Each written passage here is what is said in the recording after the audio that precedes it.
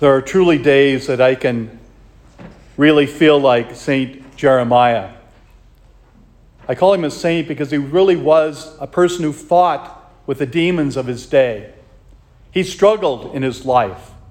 He tried so hard to convince the people for the need for change in their lives, to really turn back to the Lord. And he says, "You duped me, O Lord, and let me myself be duped. Because I trusted you, and you keep putting all these obstacles in front of me. They're trying to kill me. They don't want to destroy everything I have to say." But what happens at the end? He says, "I trust you. I will continue to do what you ask of me." That's all the Lord asks for any of us, to just listen and to obey. Follow his will for us. St. Paul says the same thing to the Russians.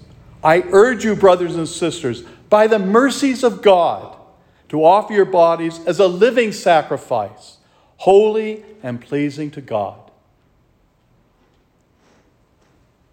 When we listen to the gospel, that's exactly what Jesus is telling his disciples. I am going to go to Jerusalem and have to suffer greatly. He doesn't tell them at this moment that he's going to be crucified. He's trying to prepare them. But Peter, always the first one to open his mouth. "Oh God, this could never happen to you." So what does the Lord say? "Get behind me, Satan." What an awesome, terrible, frustrating thing that must have been for Peter. Be called Satan. But we have to understand what the Lord was saying. Get behind me, you adversary.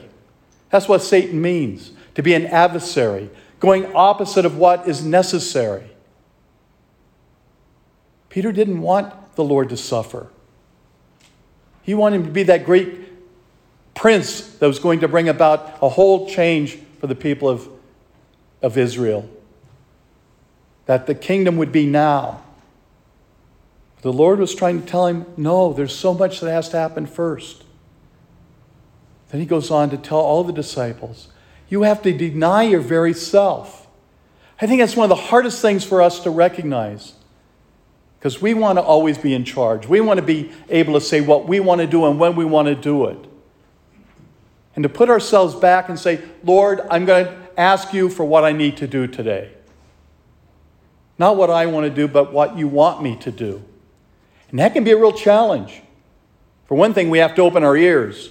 We have to be willing to hear what the Lord is asking of us. And that can be extremely difficult. Because the world puts all these different obstacles in front of us. We have to do this today. We have to go to work. We have to provide for our families. We have to take care of my own self. All that's true.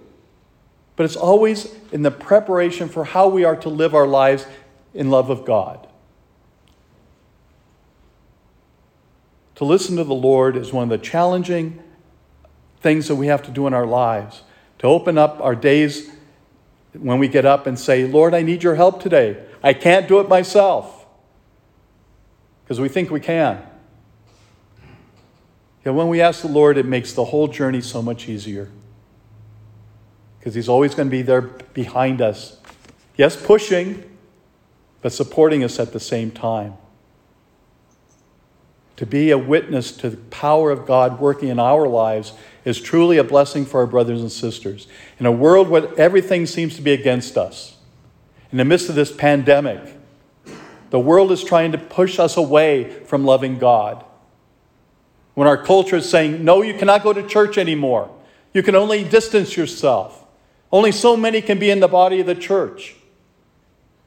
To be honest, that's hogwash. All of us should be going to church. The church should be packed now, giving thanks to God for all the love that he has for us. I know we have to take care of ourselves. We need to protect ourselves. We need to protect others. But we also need the Lord, his presence in our lives. We have to open ourselves to the blessings that he has for us. We have to empty ourselves, and that's the thing the Lord demands of us. Unless we empty ourselves and take up our cross, which is this pandemic, it's our cross, and follow Him, we cannot have eternal life. May the Lord truly open our minds, our ears, our mouths to proclaim that truth. That God is love. He's the center and focus of who we are as people of faith. People that love one another, love our Lord, and live this wonderful life that He's given to us.